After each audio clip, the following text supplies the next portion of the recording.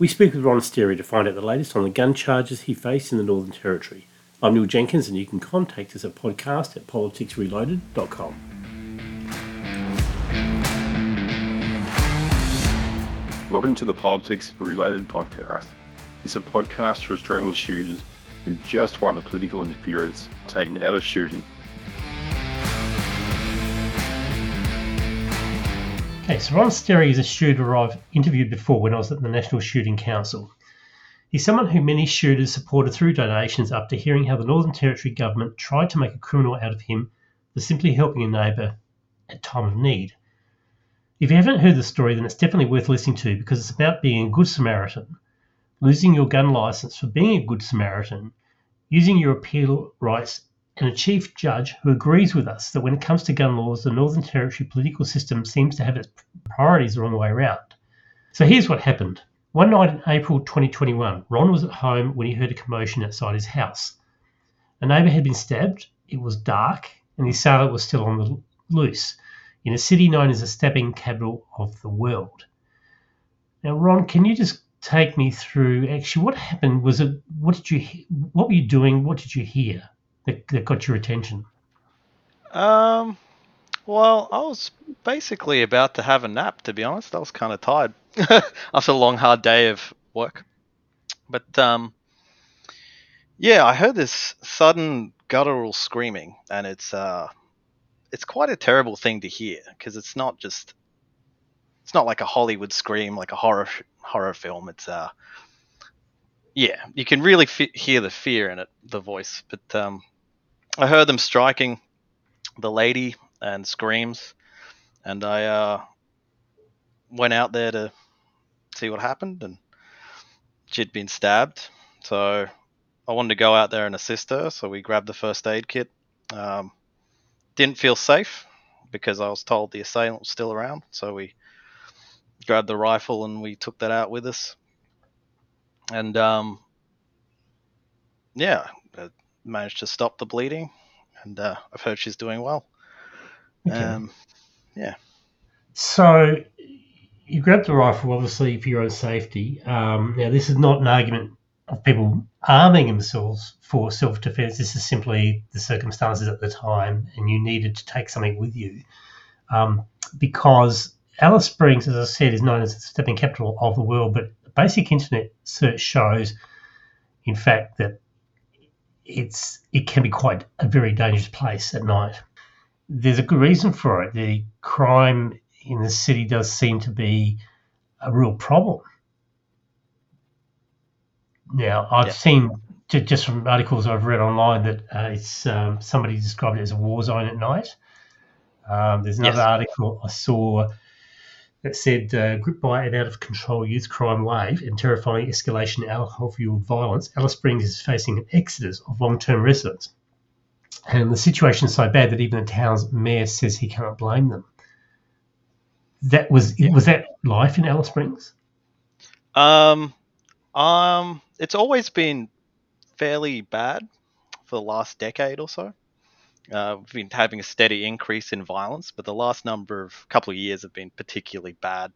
For someone who's lived there virtually all his life, even I was shocked. So when I left Alice Springs for 3 months, I returned, and in that 3 months, I was just shocked at how bad things had gotten.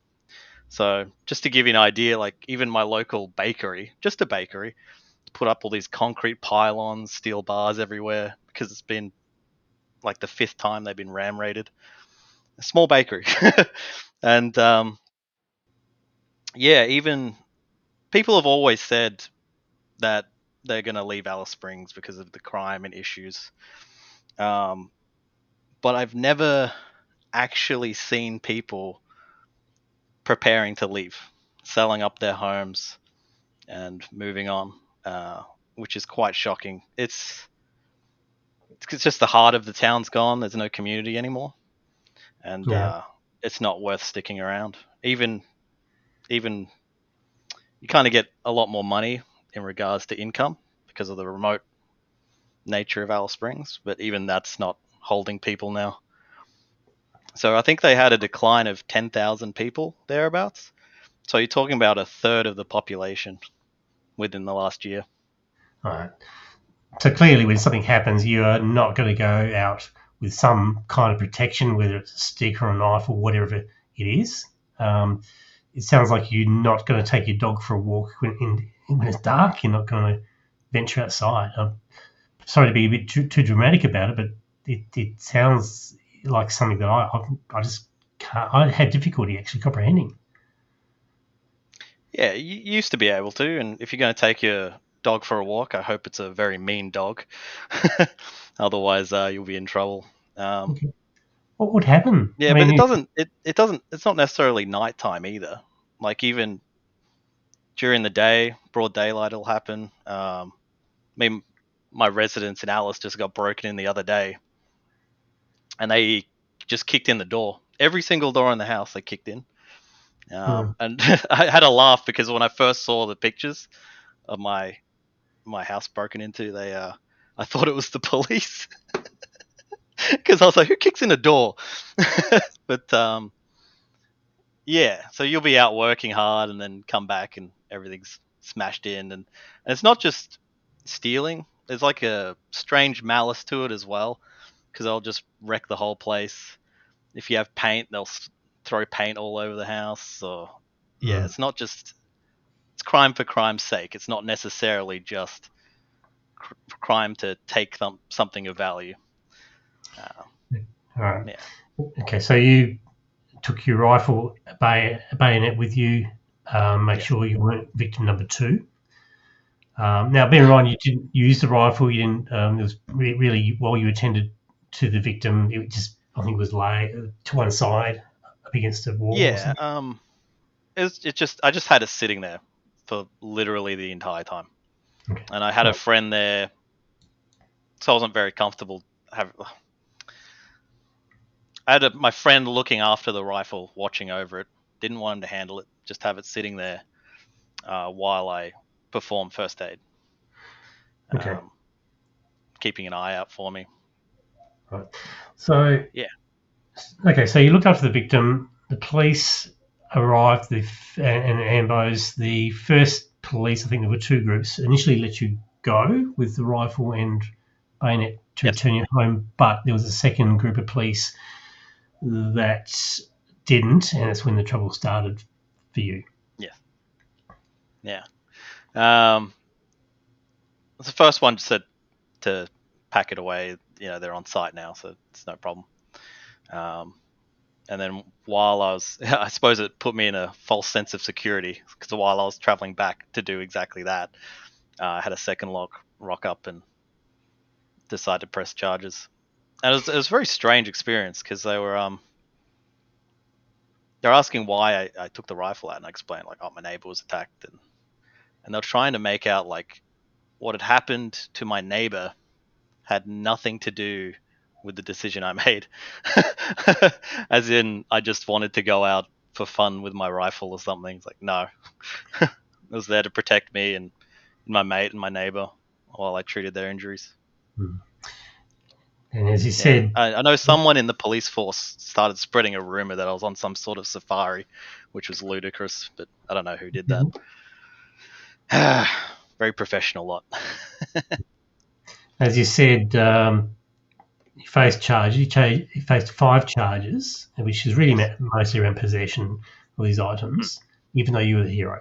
Now, when we were at the NSC, raised money to get you some legal help, which got also a good run, I think, in the NT News because they could Yes. see that you didn't mean anything bad here. You were just trying to do the right thing and stay alive. So you got off on 4 of the charges. And if memory serves me right, you were found guilty but without conviction on the 5th charge being the possession of the bayonet. Yeah. Okay. I think it was a weapon in public charge. Yeah. Okay. So the police weren't happy. They lost that round. Yes. But later on, they decided to go to your house. I mean, you weren't there. You actually were in Adelaide. Wanting to gain entry for some. Actually, no. I think it was just we thought might have been to serve some paperwork, but we you thought they were going to appeal the decision. Yeah, okay. Which is not the case. Which is what they should have done, but no. So after they milled around the outside of your house and actually got on the phone to you, and I think we're not actually convinced that you're in Adelaide until perhaps sometime later, they basically went away, got a search warrant, which we think came about because of things they saw through the windows of your house, which were some items probably from a chemistry kit because of your interest in chemistry. Yeah. They executed the warrant. They were let in actually by somebody who had keys to your house, and they seized a whole lot of items, which, to cut a long story short, really water, acetone, the chili oil, a few other bits and pieces, a couple of Nerf guns too. They actually got nothing, literally nothing that led to anything else, no other charges. But they also started drilling your safe until they were stopped by Barrister John Patoli, who by the time we managed to raise him and he got on the phone to them. It's quite an afternoon. Yeah, I was very confused and laughing hysterically. I didn't understand what's happening. Yeah, so couldn't believe that how far they took it. Yeah. Yeah. So their argument at the time was around the way that they interpreted the Northern Territory Firearms Act in relation to your eligibility to hold a license, and it all revolved around the placement of a semicolon, which is it's very technical, but that's basically what it was about. Possibly bad. Yeah. So the police then, I think, suspended or revoked your license. Yes, they revoked it on that basis. Yeah, which kind of flew in the face of the court order we had at the time. Which was to return the items to you. Yes. Let you go. My license and my firearms. Yeah. Yeah. So the matter went to the Northern Territory Firearm Appeals Tribunal. Now, while you lost the matter on the same issue, you actually had the sympathy of the Northern Territory Chief Judge who heard the matter, Elizabeth Morris, who wrote to the Northern Territory Police Minister calling for an urgent action to, in fact, I've got it here. I'll read the letter.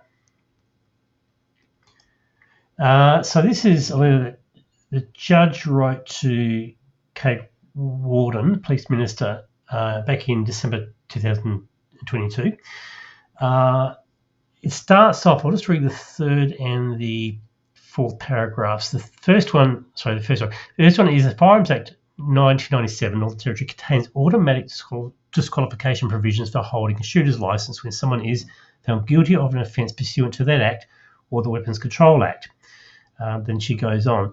And actually, what she says here, actually it's in the third paragraph, is that all three of these decisions, being other matters she referred to, highlight difficulties with interpretation of the section such that it is not clear what flows as a disqualification period from the penalty. And even if the law appears to be clear in a certain instance, it would create an incongruous and apparently disproportionate result for an alternative but lesser penalty. For example, someone who receives a bond without conviction faces a greater penalty of 2 years disqualification than someone who is convicted of an offence.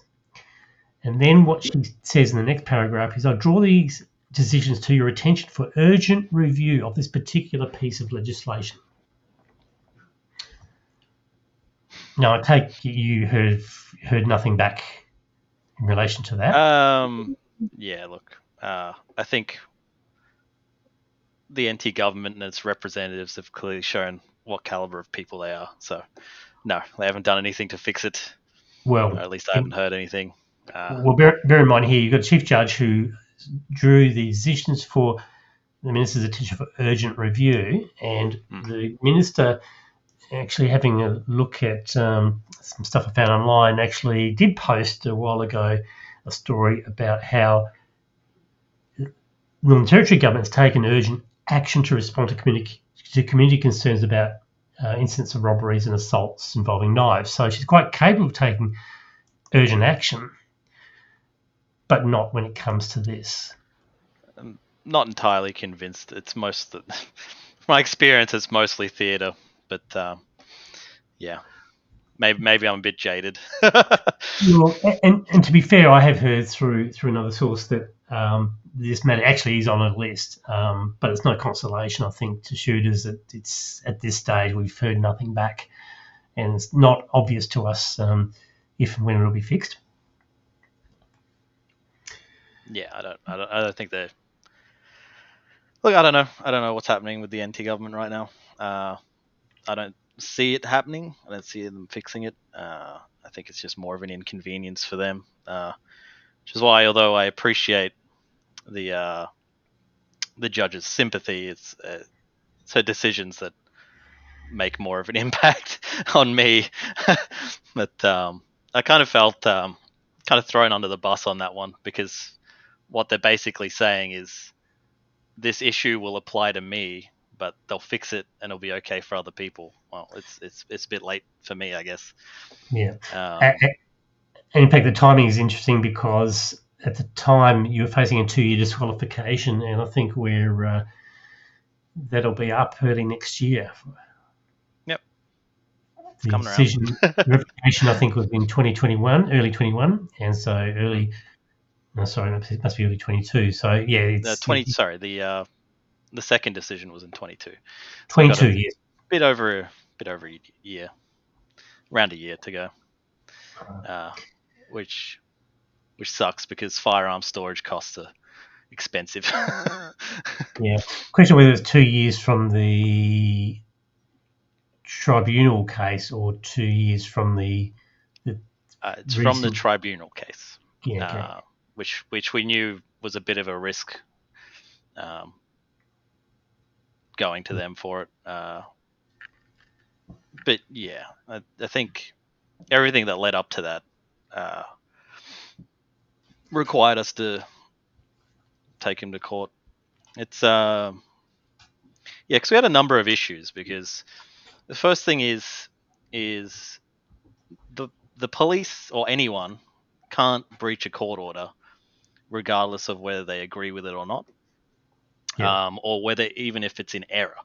So the idea is they're supposed to address that in court, um, preferably when you have the appeal, during the appeal time. And that's what really bothered me. And it's very important because you see, you have about a month to appeal. I think it's 31 days. Sorry, 28 days. And I had made a decision, a legal decision, to accept the finding of guilt, on the promise that I get my license and my firearms back. So they have to, if they don't agree with that, then they should have appealed it. But they didn't. They waited till after the appeal and then went against the court order. And that's an issue because now I'm stuck with this criminal record. Granted, it's a non-conviction, and then I didn't get anything I promised. So to make it very clear, if I had known that they were going to double back on the deal, I would have appealed the decision, right? It was only on the promise that I get to continue using my firearms that I accepted it. So for anyone else that's in a similar experience, if you are certain you're innocent, definitely don't accept it, because they can potentially double back. It's one of the things that bothered me about the tribunal is they basically reinterpreted the court order. So they were saying that it wasn't about returning your license; it was about returning your license as a physical item, which, at least to me, is logically inconsistent. Like, if you're going to give back someone's license, like, why would it be just the physical media? It doesn't Yeah. make sense to me. Yeah. But I suppose that was enough obscurity to justify it, to allow the police to do what they did. Right. So following this, we you rolled the dice again, and this time you actually went in, you put your own, I guess, some of your own money in, quite a bit of your own money in, to go to the Supreme Court.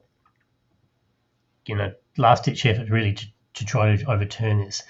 But I think that pretty much landed in the same space, did it not? So set up in the Supreme Court in Darwin.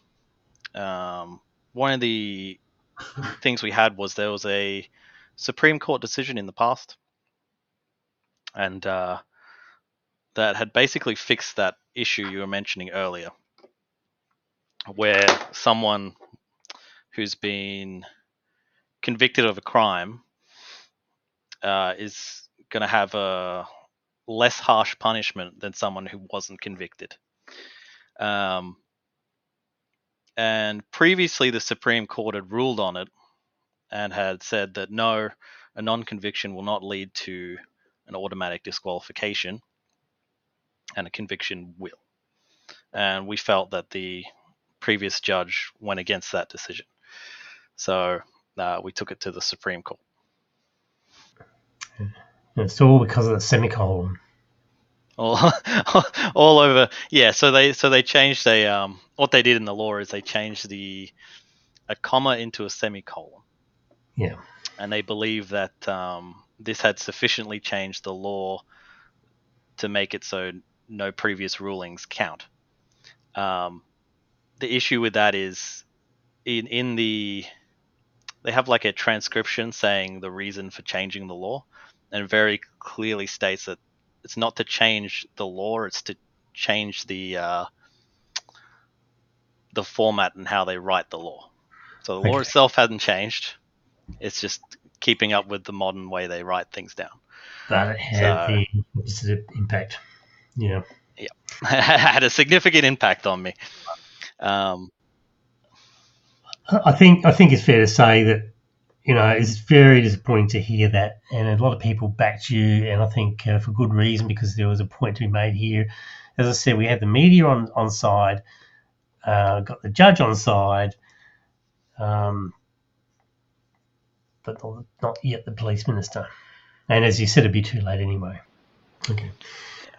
We have Kezia Purik, the member for Goyder, has raised the matter with the police minister, and we haven't got a response from her. And we've also written to the police minister about it as well. So, if we get any more news on that, we'll obviously pass it on. But yes, it's quite unfortunate that it landed that way. Very disappointing. This whole experience has been disappointing in many regards, unfortunately. I was fairly confident that we were going to get a good response with the tribunal because of all the very questionable things that had led up to the tribunal. It didn't work out, and then the Supreme Court wasn't even interested. They basically threw it out without looking, and so they demanded I pay for the anti-government's legal expenses, and it's interesting on that front as well. Just to give you an idea how nasty these people can be, they've come to realize that they can't really force me to pay for the government's legal expenses because now I'm interstate. It would be difficult for them to enforce it. So what they did is they invoked a law that would lead to the disbarment of my lawyer to get me to cooperate.